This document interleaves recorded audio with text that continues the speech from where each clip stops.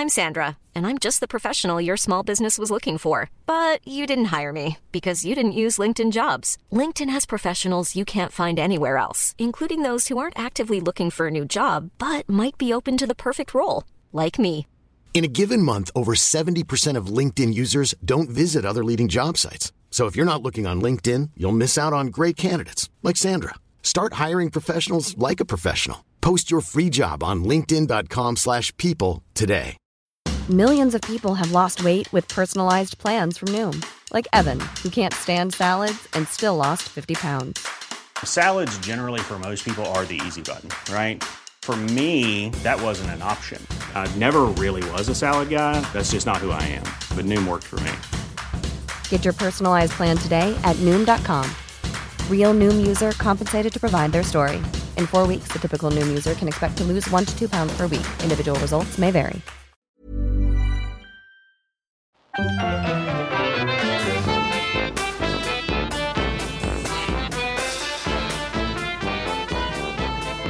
Hello and welcome to Brett and Cliff's Flea Circus. My name is Cliff and tonight I'm joined by Denny DePatchis. Thanks very much. Yes, I will rear up at that.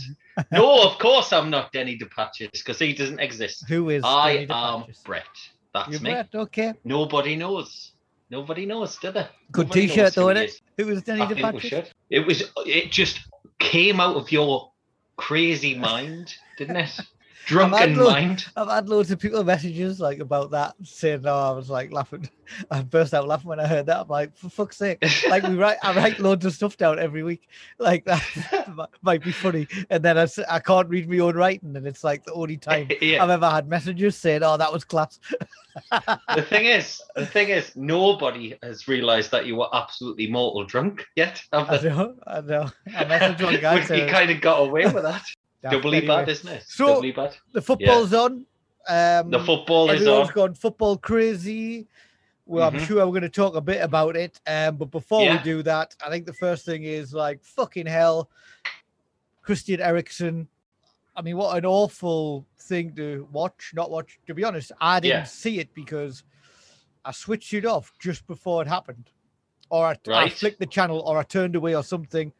And on me WhatsApp group with the football lads was like, fucking hell, what's just happened to Eriksen?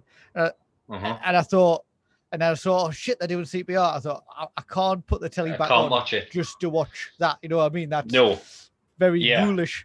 And I saw people I saw people quite upset at how much they did see and stuff anyway. So I thought, I didn't watch that, but fucking hell, they've saved his life. These people have saved his life, and that is absolutely amazing. Well, what happened with me was I was watching the game and the wife came up, right? It's the first game that you watched. So she came up and then 5 minutes later it happened when he sort of collapsed and stuff like that. So I watched it.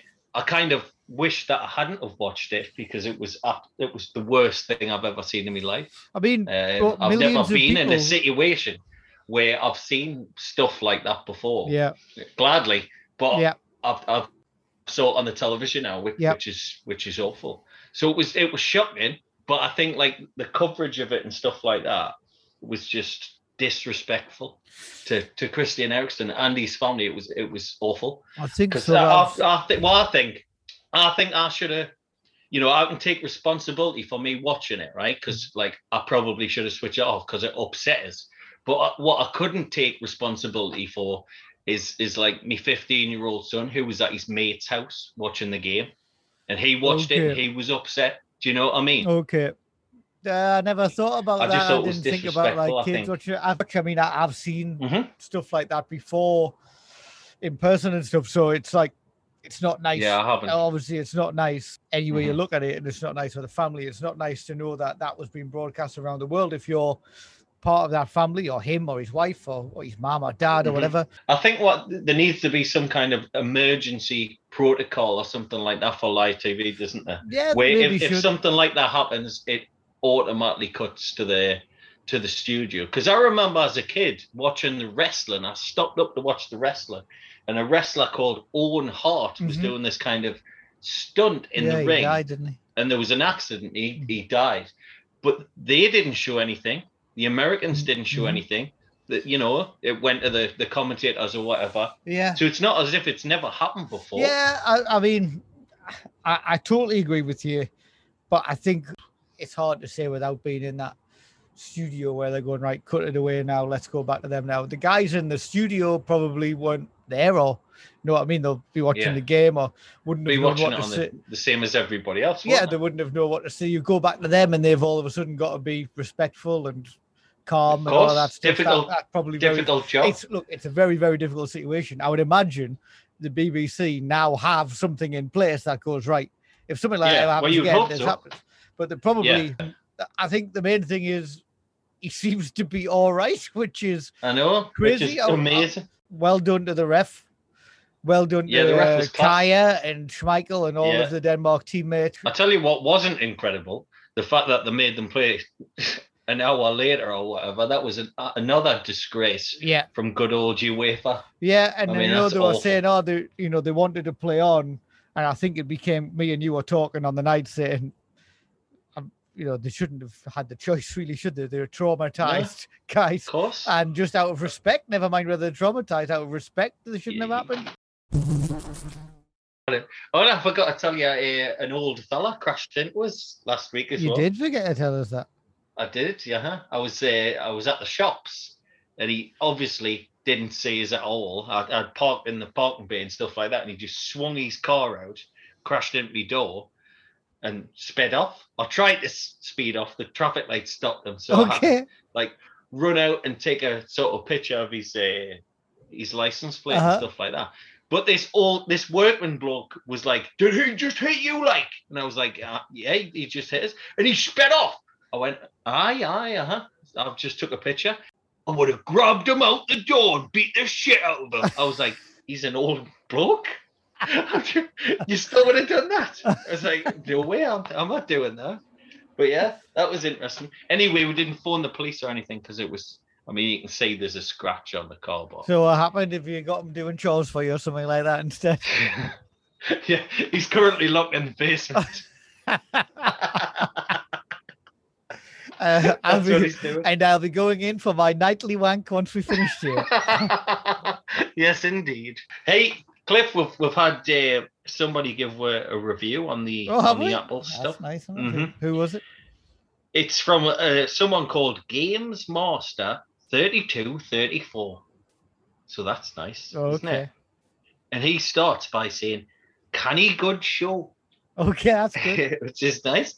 Very entertaining show where Brett and Cliff cover cult movies and TV shows such as Predestination, Dread, Tomorrow People, and Geordie Racer. Have a listen. You will be entertained. That's so good. Thanks for that, mate. Yeah, because I'm getting one of them in He hasn't mentioned that we did the Games Master. No, I know. That's the thing. It's a bit odd, isn't it? But maybe he just doesn't know. Or maybe he hasn't got that far down. Maybe he hasn't got that far. I can't remember what order we did these things in, but he's called Games Master. I can't. If you're listening, Games Master, we've done one on you. I thought you were going to say, and his review goes like this: press up, down, left, right. A start. And then you can choose your level on Sonic. You'll access some hidden podcasts. I think I went into Jules Holland there. Sorry. You did a little bit. I was a bit confused. Yeah, I know. I thought it was a hoot nanny rather than Games Master there. Oh, you wanted us to talk about Andrea Bocelli? Oh, yeah, of course. Yes. I was looking forward to that. Now I think it's probably, I've overstated it a bit, but I have met Andrea Bocelli. It was a few years ago. There's a place here. It's run by Flavio Briatore, former QPR chairman and F1 boss. And it's called the Billionaire Mansion. I think it's just called Billionaire now. Drop the mansion bit, but the billionaire bit is important. Andrea Bocelli did a gig in this place. So it only seats about 200 people. A lovely, lovely bloke called Peter who always likes our tweets and stuff like that. Peter Redden. He's a guy out here. Brilliant Geordie fella. He has his own podcast called Hollywood Balls where he gets next footballers on it. It's good fun anyway, the football on a Saturday. So anyway, he was doing some PR for some part of this event and he messages on the day, it was £1,600 to go to this thing. And he goes, hey, I'm doing a bit PR for this, and I've got a couple of seats to fill if you and Jane fancy it. So I thought, right, okay, we'll go. So we came back. We got all dolled up, suit and tie and all of that stuff. And we get there, and he's like, right, you're sitting over here, but you're on the Pirelli table. So essentially, we're meant to be Pirelli yes. staff. Work for them, yeah. Yeah. So we went, and in a couple of minutes, we're going to go up into the penthouse where Andrea is, and you'll meet him. So do you think they could smell the shields on you? Well, these rich people. They didn't have to when we got up because we were well out of place. And they're going, oh, so I'm whoever, the MD of wherever, nice. Yeah. What do you do? And I was like, oh, we're with Pirelli. I didn't want to go into it. I just said we're with Pirelli. Yeah. With an air of mystique. And Jane, I checked the skids. The skids, mate. Jane just went, no, man, we're journalists. Oh, I've got no idea what's going on. Brilliant. Well done, anyway, Jane. now we're in like a queue to shake his hand. And I've got massive respect for what he does and all of that. But, I mean, what's he shaking? Like, what's the point in this? Yeah, just so you can touch him, I guess, isn't it? Yeah, but I felt a bit bad. Like, we were imposters for a start. So, like... He wouldn't have noticed. Well, that's the thing. So I'm like, well, what's going on?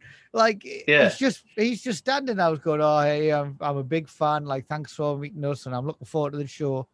And he's like, okay. And he's boss. And Flavio Briatore's there going, okay, come on, like, come over here. And I'm like standing with him. And he's going, you got some sushi, some champagne. I'm like, I'm so out of my depth at this point. I don't know what to do. So I was like, I think we need to get back downstairs. Sorry, we'll have to go. So we went back down. Wait, you made your escape with the other people? We went to, some people were like, Phil, you were fitting in, man. I didn't know how long we were meant to stay there or whatever. It's like, so after a while, we went downstairs. I'm sitting a meter away from the stage where he's singing, like facing him. Like these are the most expensive seats in the house. And we got to meet Peter's mom and sister for the first time, who we're good friends with now. They're really, really lovely people. Yeah. And he's singing, like, no microphone or anything. And he's singing Nessun Dorma, Time to Say Goodbye, and all of these opera stuff and the pop songs that he's known for. And fucking hell, I mean, I had like tears in my eyes, a lump in my throat, like hairs on the back of my neck are standing up. This guy's voice and like people around are like weeping, like, because they love him. Like, I'm like not that bothered, and I'm like kind of emotionally like invested in it. It was fucking brilliant. Anyway, it was brilliant. Champagne all night and all of that kind of stuff. And then it finishes. Flavio Briatore keeps coming on, and Bocelli. I remember Bocelli saying he was going, this is the only chance you'll get to see him in a place like this. This amount of people, it's a favor. It's a favor for me. And I remember him saying, I won't ever play anywhere like this again. Do you think that was your influence, Cliff? Well, no, I just think it was like, he didn't really like, I felt like he didn't know what he was like getting himself in for, kind of thing. Anyway, it finished. And Briatore comes back on stage. Thank you, everyone, for coming. This was amazing. Like, it's an absolute honor and a pleasure. Anyway, please stay. There's going to be some music and drinks. And it turned into like a bit of a disco with Flavio Briatore DJing. And he's like waving records around like Fatboy Slim does and stuff. But he's playing like 80s classics, like 80s, like so we've got the Human League and stuff like that. It was like being out in Sunderland. Except he's got these two Russian like models just like that posing next to him, and he's playing. I just remember him playing Wham. Like, I don't want your freedom. Fucking hell. And then just standing there thinking, we hadn't been here that long, and it was like every now and then something like that happens in Dubai that you just end up in the middle of, and you're like, nowhere else in the world would that have ever happened, or would I be in that situation? Well, you've definitely never told us that story before. That's the first I've heard of it. was And good. it's a good one. I tell you Because I what, love him. The Candy wife Chandler. introduced me to him. Candy Chandler, mind. The wife introduced me to him when I first met her, and he was just great. And on the opening ceremony and stuff, he was nearly upstaged by the little car, but he wasn't because his voice was so good. A little car He hasn't was been seen brilliant. again. It hasn't. I mean, we need to bring that back, don't we? Hopefully, it'll be point. back for the final or whatever. But Yeah, that carrying was- the cup that nobody knows the name of, even though you asked last Denny week. DePatches, isn't it? I think that's the name. The Denny DePatches trophy. Yeah, that's it.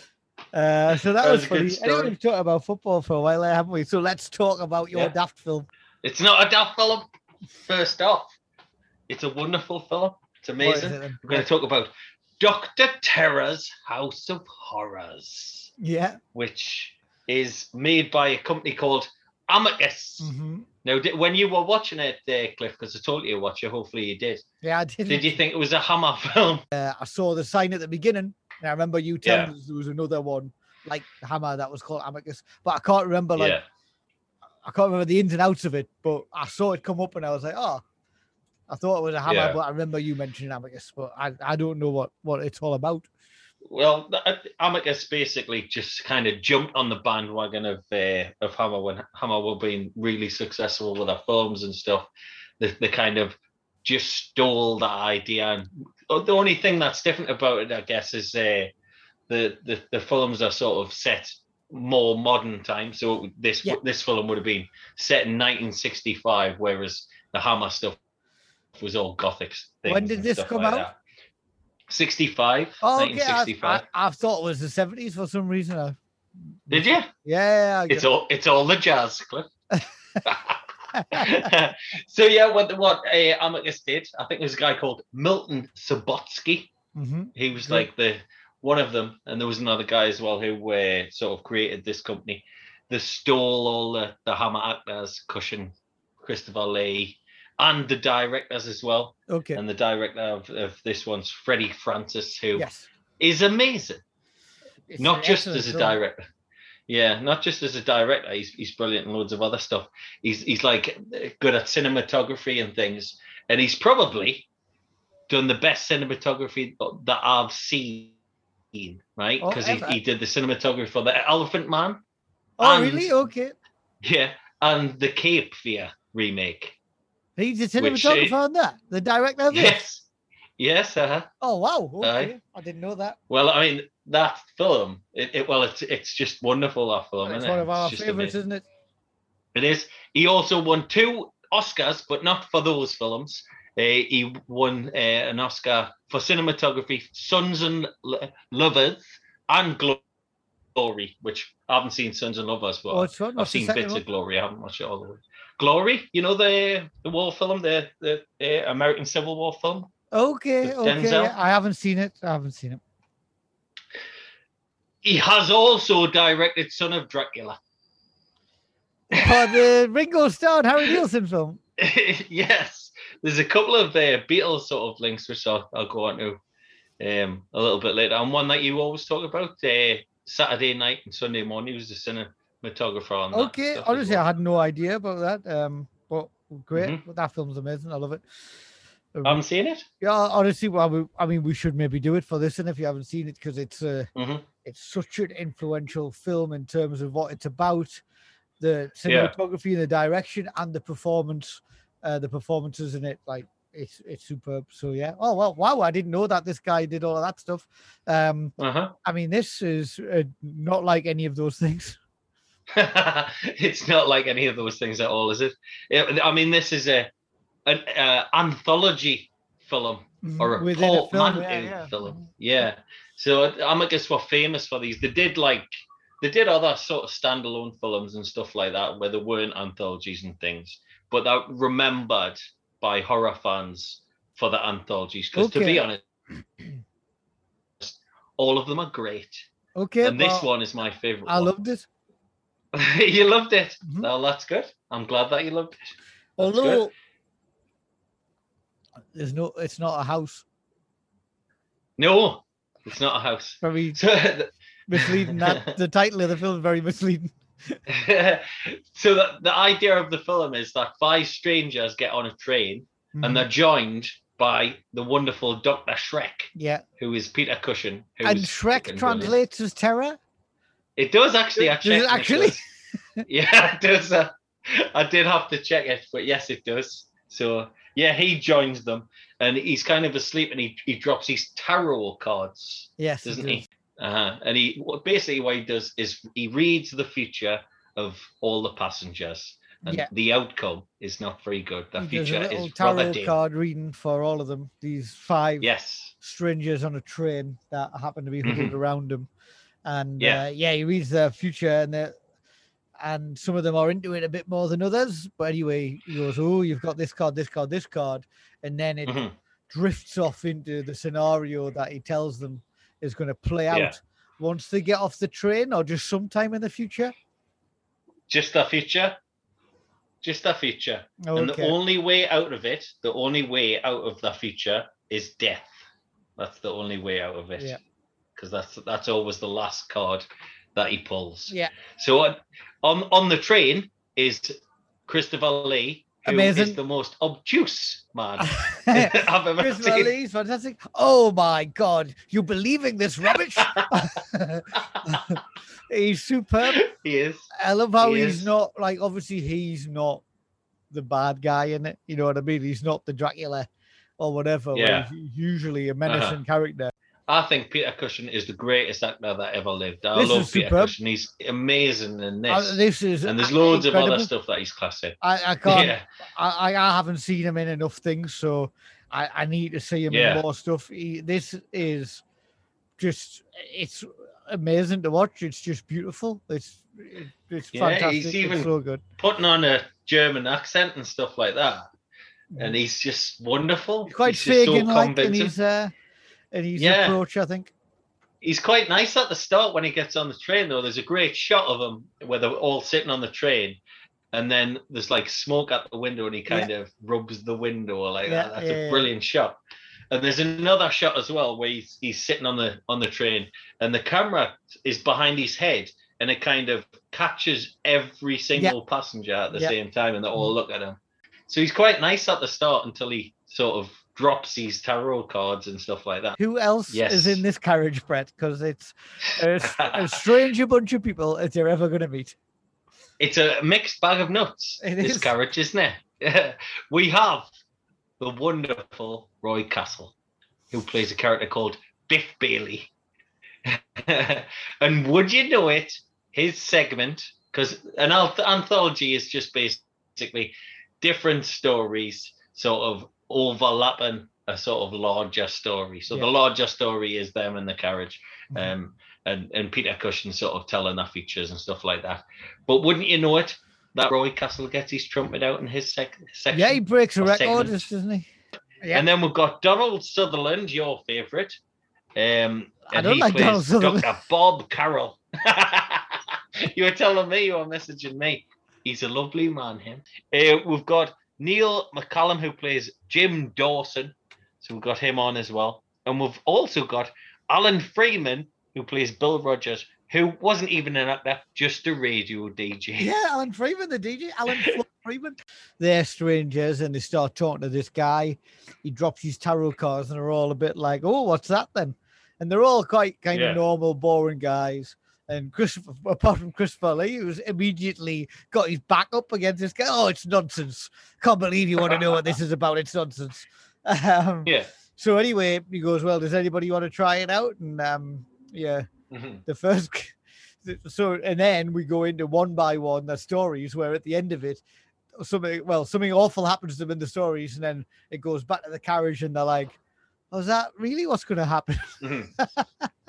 Like, what was the last card? And he was like, yeah, I'm not going to tell you what the last card is. Don't even know about that. They do force them at some point. I think it's the third person. Yeah, they do. To show them the last card, and the last card is always death. Yeah. So the various stories that I tell, I think the first one's about a werewolf, which is good and has a little bit of a twist in it. Is it? Yes. Are you sure you watched this film, Cliff? That's Neil McCallum. He plays Jim Dawson. So he's like called back to his old home to do some architectural work or whatever. Yeah. Remember? Remember it's ridiculous. The entire premise is really stupid. So he's an architect who sold his ancestral home to a lady. Yes. That lady then wants some work doing on the home and will only have him come to do the measuring and that. He gets to this old spooky house in the middle of nowhere where there's like a spooky gardener, an attractive but aloof young lady, and the mother of the house who he sold the home to, who's very nice. And she's like, basically, I just want to knock this massive wall down. So is that all right? And he's like, I better have a look in the basement and that first, which is ridiculous. And then for some reason, he's knocking a little wall through in the basement. No need for him to do that. And he uncovers what is the coffin of the man who used to own the building that he went, oh, yeah, our family, apparently we nicked this off them. You missed a large chunk of the story. We better have a look at what's in that coffin. No, what you should do, bring that wall back up and get out. Yeah, you have missed a large chunk of the story, but there you go. But then there's a twist in. Well, and he goes in and she tells him what he wants to do and stuff like that, and he says, yes, I'll be able to do that, that's no problem. And there's like locked doors, so the basement's locked, and he asks why it's locked and things like that. It doesn't matter that bit. And then he eventually gets in, so they're kind of leading him in. But yeah, there's a twist in the tale. I think people should watch this film. If they haven't seen it, then I don't think we should spoil much. But you don't want to do spoilers on this one. At the end, like all good anthologies, like all good anthologies. There's normally a twist at the end of the story. He has his mistake. And there's a twist in this. Opening the fucking coffin. He's an idiot. Guess what's coming to him after that? Yeah. He creates silver bullets, doesn't he? Which is nice because everybody knows that you've got to get a werewolf with silver bullets, but they're taken from by the protagonist of the story, who is, if you want to do spoilers, I'm not bothered about doing it. Can you remember? I've forgotten half the story, so why would I do the spoilers? Who is the lady of the house who employed him in the first place? She apparently to solve or to get. I think the guy's called Cosmo, a bit like that program that we used to watch. Hey Cosmo, that one. To get him back to sort of bring him back from the dead. The person who killed Cosmo, one of his ancestors, is going to be forced into the coffin. And that's eventually. Is that really going to be the rule for that? If he's daft. It's good. I like it because the all these Cosmo, I'm going to bring you back. I've got this fella coming around, an architect. I'm going to get him in the coffin. Yeah. So the lady that employed him, she's the lady. werewolf. I think you'll find the lady called Dibs. Is the werewolf. So yeah, she's the werewolf. So we assume he dies, but we don't know. He gets the death card anyway, no, we don't know. Which is the only way that you can solve it. Yeah. So that's him. The next one is the Creeping Vine. Can you remember that one? Yeah, this is ridiculous. This is the worst. This is the worst one, isn't it? Nah, it's not. It's not the worst one. I love this one. This one. That one shot of the vine coming in the window while the guy's typing, and it gets closer to the back of his neck. Yeah, loved it. If you like the Triffids, you like this. That's what I say. So the DJ, he comes back from holiday only to find a creeping vine that seemingly, right, disarms people, especially with shears. It's come out of nowhere. It has. I love the way that he tries to cut it down with the shears and it just chucks the shears away, flings them. So what do you do in this eventuality? Why, you go to the Ministry of Defence and tell them about it. And who's at the Ministry of Defence? It's M from the James Bond films. Okay, I don't know that. I didn't know that. Well, it's him. So he brings them back to the house, and that's the bit that you were talking about, where the fella, one of the Ministry of Defence fellas, gets strangled by the vine. Stuart, this is a normal man who's come back from holiday, and he's like, fucking hell, that plant wasn't there when we left, was it? And his wife's like, nope. He's like, all right, well, I'll try and cut it down then. It throws his shears away. And he's like, better get onto the fucking MI5 for this. Yeah, that's the normal course. To be fair, he was right to, but he was the right response at the time. He was right to, but M from James Bond takes it a little bit too far, because once he realizes that the vine has a mind and a brain or whatever, he keeps saying over and over again, "This plant could take over the world." All the time. That's all he says. I don't know what the plant could take over the world. I don't think the plant's end game is that. I think the plant just wants to grow around that house. Yeah, I think it does. So they get trapped in the house eventually, and M, being the good MI5 agent that he is, leaves them to their deaths. He just escapes and leaves them, seemingly to be eaten by the vine. Yeah, I think he gets eaten outside, doesn't he? It reminded us of that Stephen King one we watched in the supermarket. It did me as well. Did me, The Mist. A little bit like that. A little bit. Well, so next. Entirely. Yeah.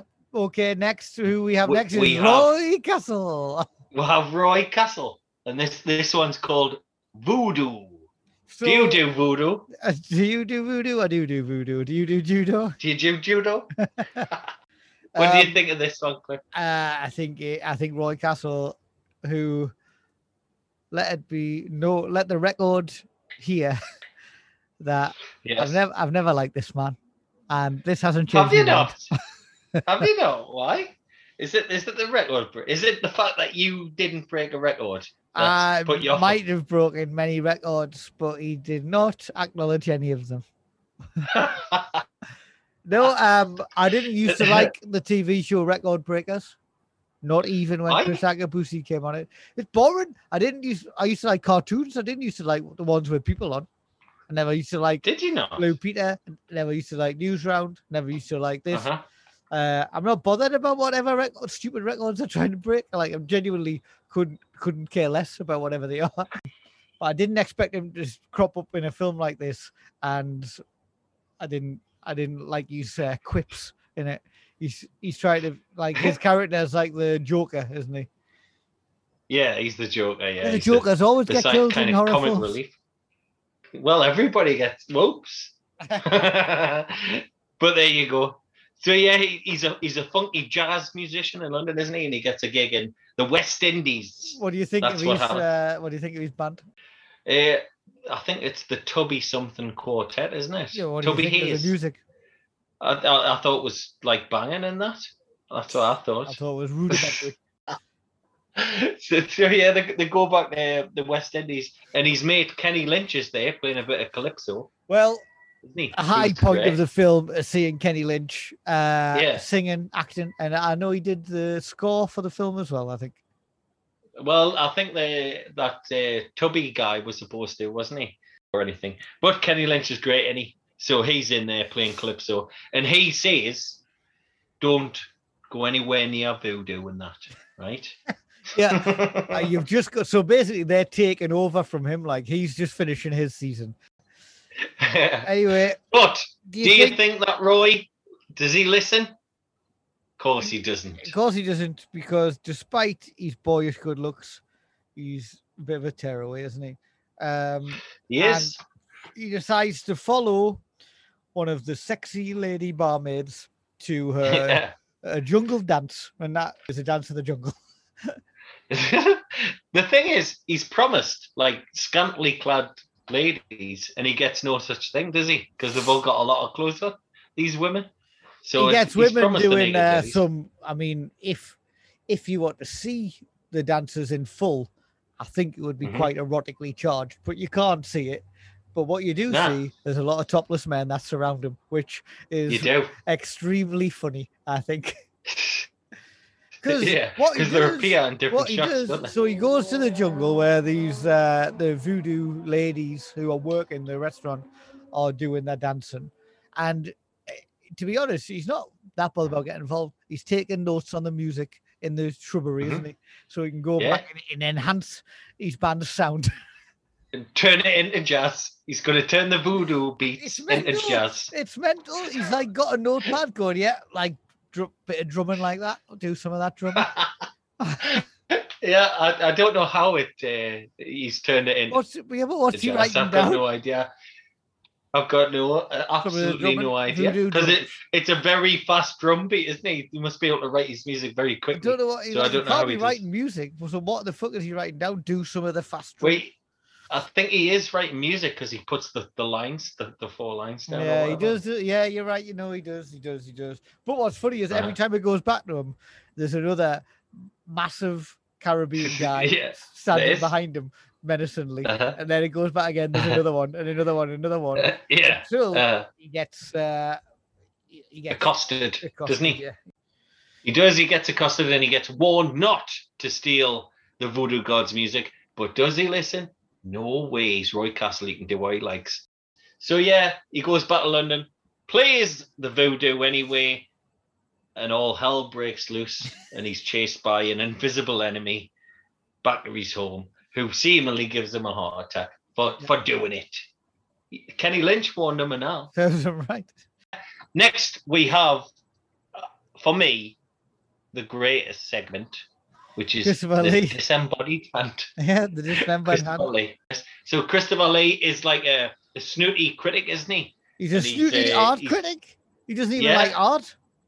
Nah, and he's criticising Alfred's art as well, isn't he? Yeah. So that's even worse. I mean, fancy criticising Alfred's art. He's wonderful in this as well. He's brilliant. Michael Gough is his name. So he's a critic, and he's sort of criticising the art and stuff like that. So Michael Gough says to him, "Well, what about this picture? Do you like this one instead?" And he goes, "Whoa, that's much better than yours. That's wonderful." And the artist, this and another one that reminds us a bit of Vic and Bob. The artist is a monkey.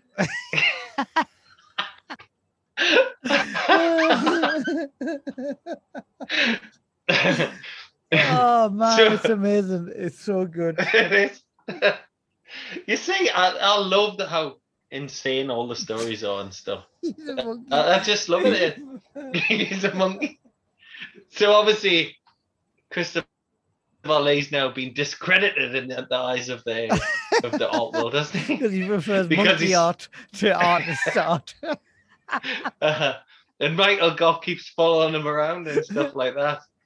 He doesn't make monkey noises, but he draws pictures of monkeys at him when he's trying to talk. So what does Christopher Lee do? The only thing he can, mows him down. And somehow manages to sever his hand. He flattens his arm, and the hand bit. And his hand falls. The hand bit falls off. Yeah. Yeah, that's exactly what happened. Man. And Michael Gough kills himself because he can't live with obviously one hand. Well, now he's a painter who can't paint, isn't it? Yeah, well, you can paint with the other hand. I don't know how it works. Or if you've seen My Left Foot, you do there's a little bit of a tip for him. Exactly. So as soon as he kills himself, Brett, the hand comes after him, doesn't it? Yes. He should have captured the monkey and got the monkey to do the art and pass it off as his own. He should have done that. He definitely should. Everybody would have been happy. He would have been a survivor and would be celebrated as being a survivor. His art also would have found favour with Christopher Lee's art critic, and therefore both of them would have been happy. And we could have gone on.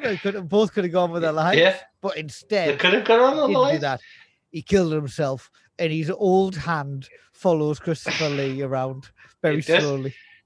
The old hand's wonderful as well. It has various abilities, including being able to leap on windshields, being able to climb up the windows and that, and terrifies Christopher Lee and makes him crash his car, doesn't he? And blinds him. So there you go for that. The last one, vampire one, got a sexy lady in it, and it's got your mate Donald in, hasn't it? Sexy, and a little bit of a twist sexy, at the end. The lady, is she that sexy? I think she is, yes. I mean, she's a vampire and she's a lady. Well, they're both sexy things, but I don't think she's not as good as some of the ladies in these films, is she? She's all right. Yeah, I think she's quite sexy. I think she does well. But yeah, it's a very quick one, the last one, with a bit of a twist at the end. But then we'll get... I think it's daft, that one. It's daft. You don't like it, do you? Well, the thing is, I think they're all a little bit silly, but that's why I love them. Yeah, they are all a bit daft, but I think with this one, I don't know, like, you're watching it. I watched this bit twice because I was like, have I missed something here? But like, no, you haven't. It just goes from, oh, fuck, like this thing's happened. And the doctor goes, might be a vampire. And he goes, yeah, probably my girlfriend. I'll kill her then.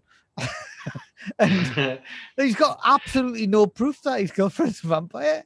And he puts a stake to her heart in the middle of the night after he's had made sweet, sweet love to her. Well, you want to get everything you can out of her before you kill her, surely. That's how it works.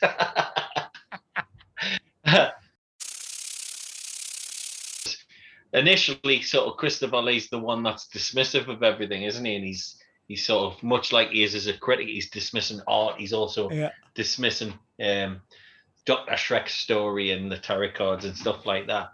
But when it goes back to the train carriage and stuff, Christopher Lee suddenly panicking, isn't he? Yeah. He's suddenly sort of buying into it. And he says something like, why are you doing this? Why are you doing this? Who are you? Who are you? And he says, have you not guessed yet? Yeah, have you and not that's really sinister and good. Yeah. I love that bit. Yeah. So they pull into the train station eventually, quite relieved that they haven't died because they think that that's what's going to happen. The train's going to crash. And they're sort of in purgatory, I guess. I think that's where they are, aren't they? Yeah, because they come out the train, then all of a sudden they're just on this train, like the train's not there, like they're just in this kind of foggy platform. And Peter Cushing turns into a skeleton face and then turns back into himself. And that's right. They find a newspaper in the wind, which says that they have actually died. 5 people have died. That's good. Like it's a really good end. Great it's a really good end. Yeah. You know, Peter Cushing turns into quite a scary. You know, if you haven't worked it out yet, the fact he turns into a skeleton, like the death card of the tarot card says he's death, and then he turns back into himself and kind of walks off into the mist. As this this paper falls down, 5 dead in train crash.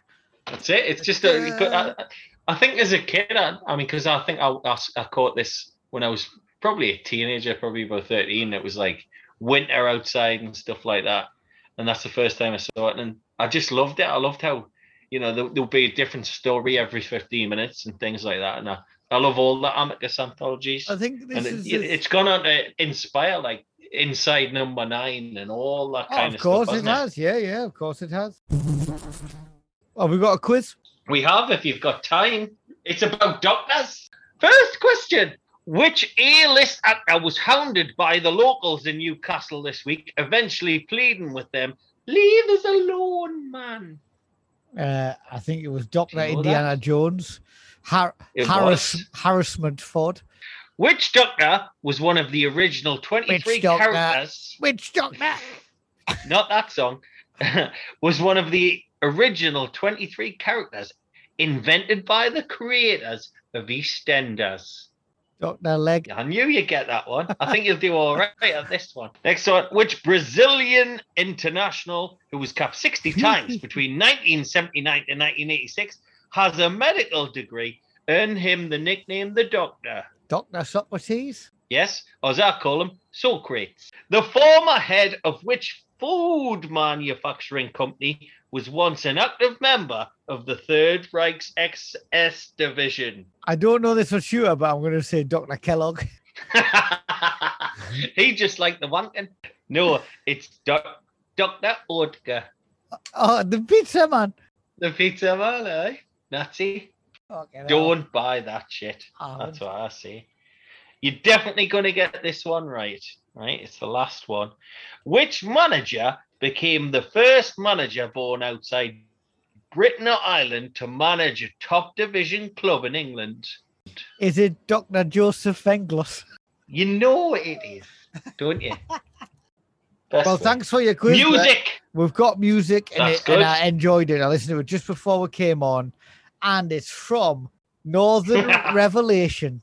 A 3-piece band from the good old Merseyside. Yeah. That's what it is. Yeah. And it's called Divide and Rule. Yes, Divide and Rule. Yeah, it's really good. I really like it. Thanks, Brett. Thanks for Dr. Terror's House of Horrors, even though it's not in a house. He calls these tarot cards, the House of Horrors. Oh, does he? Okay. Right. And they still wanted to know the answers. Still want to do it. Blame Castle for that. What's Castle's fault? Idiot. Right. Thanks, everyone, for listening. Here is Northern Revelation. See you next week. Or you'll hear us next week. Bye. Bye.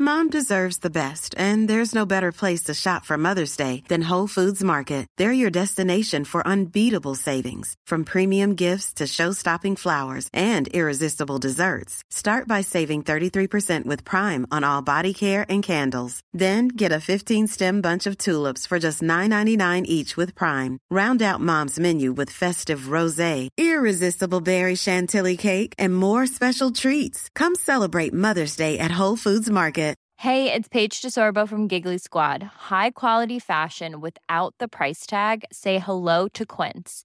I'm snagging high-end essentials like cozy cashmere sweaters, sleek leather jackets, fine jewelry, and so much more. With Quince being 50 to 80% less than similar brands.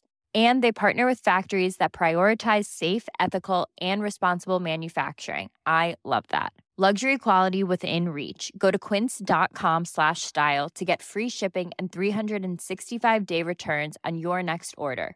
Quince.com/style.